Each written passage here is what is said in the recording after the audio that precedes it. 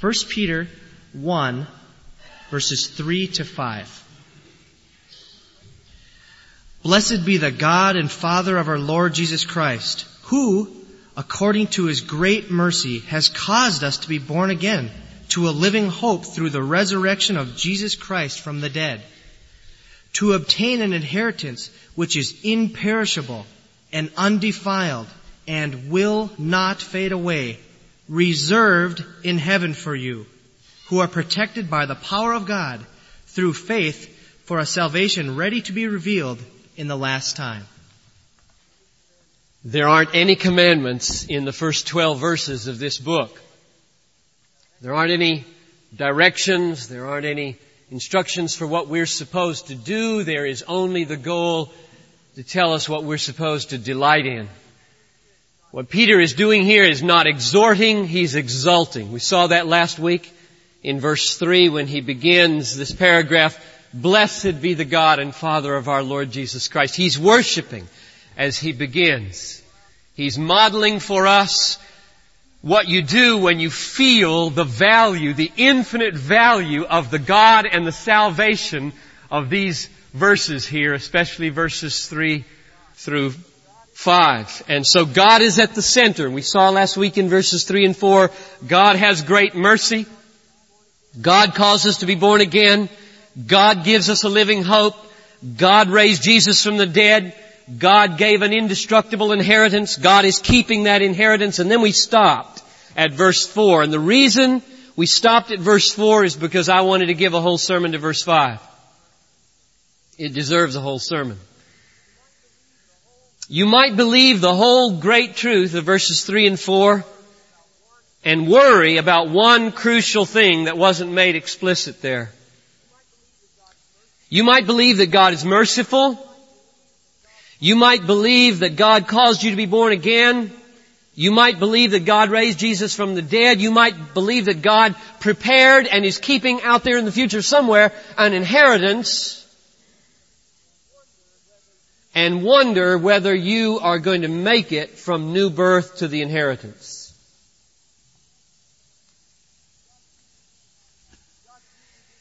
Does God do anything about that? We can affirm with all our might, He chose me. His Son died for me. He raised Jesus from the dead to open the door of eternity. He caused me to be born again. He leaped over me and He prepared an inheritance out there in the future. Did He just then stand back to say, I wonder if they'll make it? From new birth to inheritance.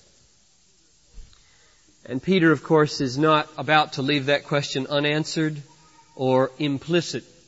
And therefore he says in verse 5 that those who are born again, in verse 3, are protected, are now being protected, would be a faithful translation, by the power of God through faith for a salvation ready to be revealed in the last time. There's his answer. His answer is a resounding no. God does not leave us to make it on our own from new birth to the inheritance. He moves in by His divine power to protect us through life for a salvation ready to be revealed in the last time. So Peter's goal here is very clear, that he wants every believer in this room to experience this morning a profound sense of security. That's what this text is saying. He wants you to experience and exult in a profound sense of security. That God didn't just do something in the past and isn't just going to do something in the future. He's doing something right now to protect you by divine omnipotent power through faith so that you make it to the salvation ready to be revealed in the last time. Now here's the image I want you to get in your mind this morning. We'll start and work on this a little bit. I told one of the children that I saw on the way in, this sermon is tailor-made for drawing. So if you want to draw it, kids, that's no problem. You can draw it. And then if you want to show me the drawing after the service, I'd be delighted. In fact, I use them in the second service if you give them to me. The image is a chain. Chain. Links, like this. Big chain. Your salvation is a chain that extends back into eternity past and forward into eternity future, and it is an unbreakable chain. Wherever you look on this chain, what you see is God at work forging unbreakable, divinely sustained links of iron. God's the chain maker. And it's our salvation. If you look all the way back, as far back as you can see on this chain, and you can't see the beginning of it, but as far back as you can see, the last thing you can see way back there is the link of election. Verse 1 and 2. Elect sojourners or aliens. The elected rejected. Remember? So if you look back, there's God electing. If you turn around and look the other direction into the future, as far as you can see on the chain, and you can't see to the end of it, but the last thing you see is links of inheritance, imperishable, undefiled, unfading, never tarnishing, never rusting, going on forever and ever and ever, securing a great future for God's people. Or if you turn around and look back, say, 2,000 years, at the fullness of time, you see this massive link forged at Calvary where Christ came and died for sinners. And then you see another link, the resurrection of Jesus, where all of heaven and eternity was opened for us. Or if you come forward on that past part of the chain, and maybe, depending on who you are, look back a week, a year, 20 years, 41 years, 70 years, one of those links is a beautiful, powerful, unbreakable link called new birth. God did that. We saw that last week. That was the point of the sermon. God caused us to be born again. He made that link in the chain. And then, if you look now at the chain of salvation being forged in your life, what do you see? Now here the image can be very wrong. When you look down between new birth and inheritance, what does the chain look like? Okay, now before you draw anything, I'm going to tell you two images that I hope you do not have in your mind.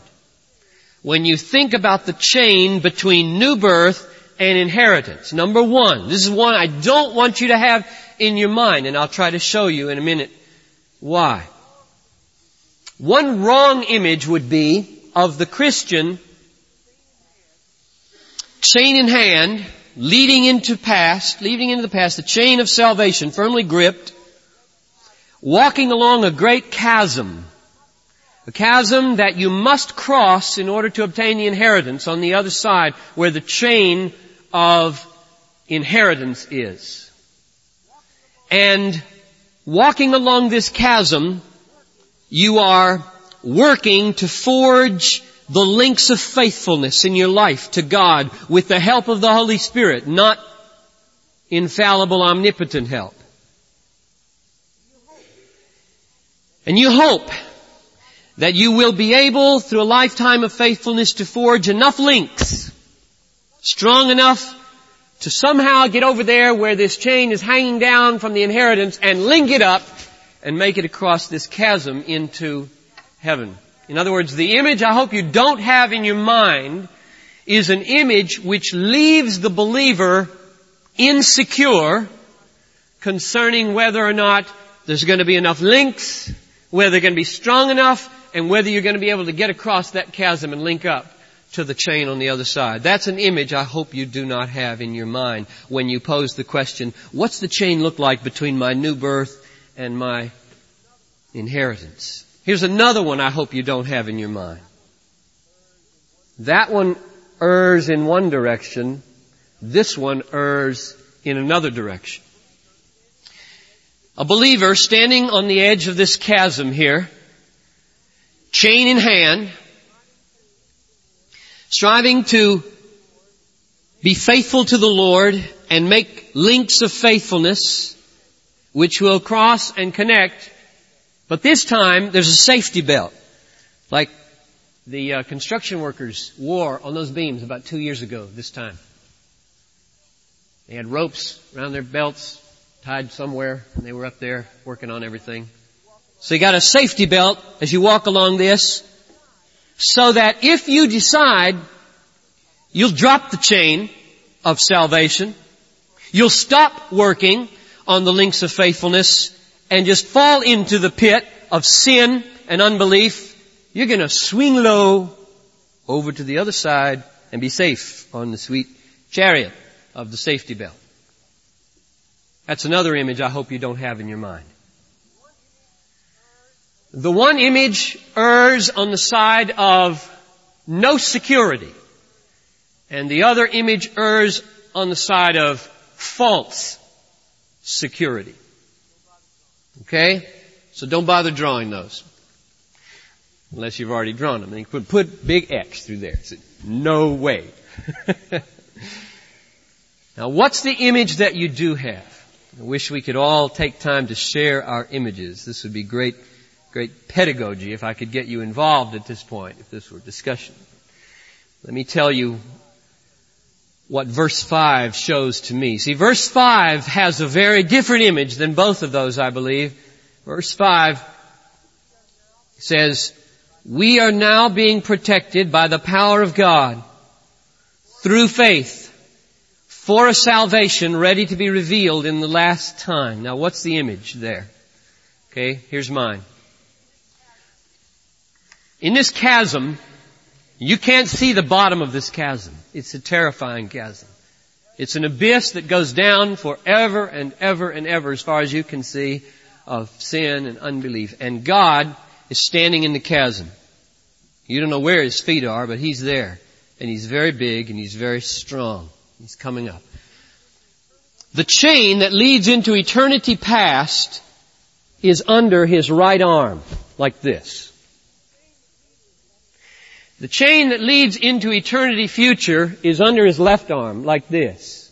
They're not connected yet. The end of the chain that leads into eternity future is just kind of hanging over His forearm as He holds it, like this. And the end of this chain that leads into eternity past, the chain of your emerging life, is in His hands, like this. And He is forging links of faithfulness.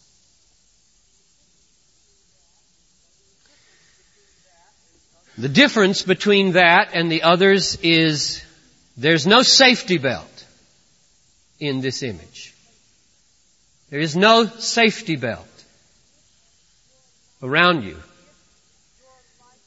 If your life is connected to your inheritance, it will be connected with the links of God-forged faithfulness, or not at all. There's no safety belt if you decide to throw the chain down, to fall into the pit of unbelief and faithlessness. You will not swing to the other side. You will perish. Our security does not lie in removing the criteria of getting to the other side. It lies in the fact that God Almighty holds the chain and God Almighty forges the links. That's what's here in verse 5. Let's do a reality check on the image. Read verse 5 again. We are being protected. Not past or future, but now, right here, in this service. This sermon is part of God's protecting work in your life. We are now being protected by the power of God through faith for a salvation ready to be revealed in the last time. Now let's unpack that just a little bit. What do you see in that verse? Number one, here's what I see. There is a salvation ready to be revealed in the last time. Don't misunderstand. We have been saved, but our salvation is not complete. There is glory, there is grace yet to be experienced. It is out there, ready to be revealed. Number two, There is danger on the way to this salvation in heaven. And therefore, we need ongoing protection after our conversion. Our security does not mean home free with no battle. And it doesn't mean you don't have to win the battle. You must win the battle. Our security doesn't mean no battle and no victory necessary. Our security means God fights the battle and will win it. That's what our security lies in. If you have any security at all this morning that's real, it is not by looking back at a past experience. It's by looking up at a sovereign God who has the chain of your past, the chain of your future in His hands, and is infallibly forging links of faithfulness in your life that will one day connect up with heaven and never ever let you down. You look to God for security, not to past experiences, not to parents, not to church membership, not to anything like that. Number 3, our protection comes from God. Or more specifically, the verse says, the power of God. We are being protected by the power of God. Connect this with verse 3 now, in last Sunday's message. Last Sunday I stressed that you were born again by God. God caused you to be born again, verse 3. And I stressed, if you heard it, that what that means is God moved sovereignly on your dead soul once upon a time, wakened it to life, and the first cry of the baby after he came out of the womb was faith. Faith doesn't make you born again. You don't exist before you're born again, spiritually. You are born again by the living and abiding Word of God, chapter 1, verse 23, through God's sovereign work, and you have faith created in you. Now compare that to verse 5. What God has created, He now sustains. God brings us safely to heaven through faith. Point number 4. God uses faith. Let's read it again. We are protected by the power of God through faith. Now I want you to think with me carefully about this. Very carefully.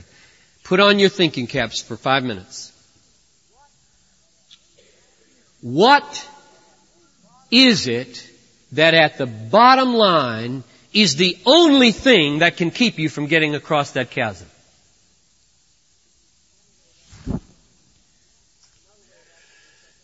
Which is another way of asking the question, what must God protect us from if we are to make it across?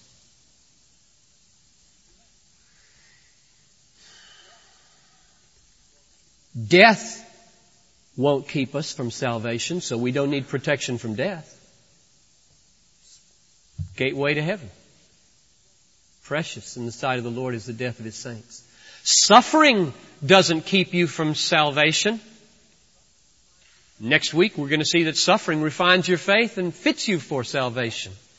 So you don't need protection from suffering in order to get there.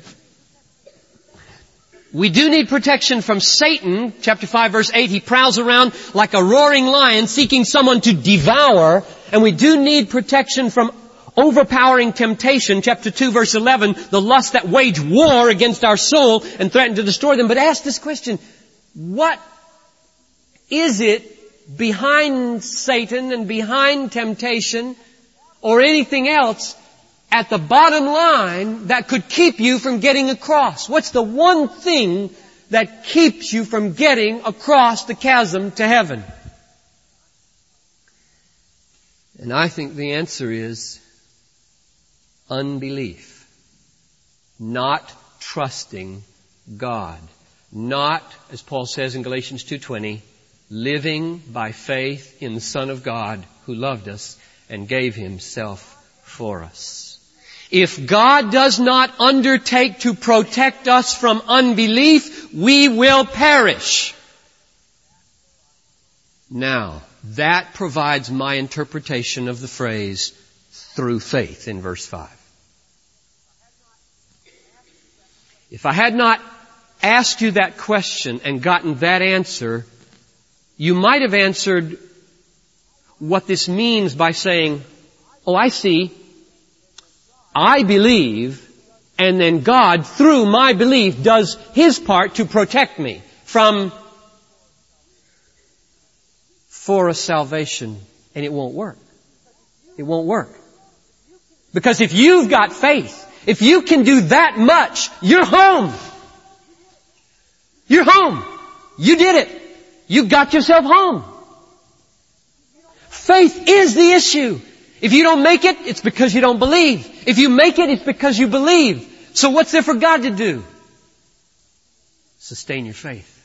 That's what through faith means. He is protecting us by divine power through sustaining your faith. If He doesn't sustain my faith when I get up in the morning, I don't believe. God is the only power that can hold my faith in being. There is no security belt off the chain of salvation. God is forging the links of faith day in and day out, which is why verse 5 is so important.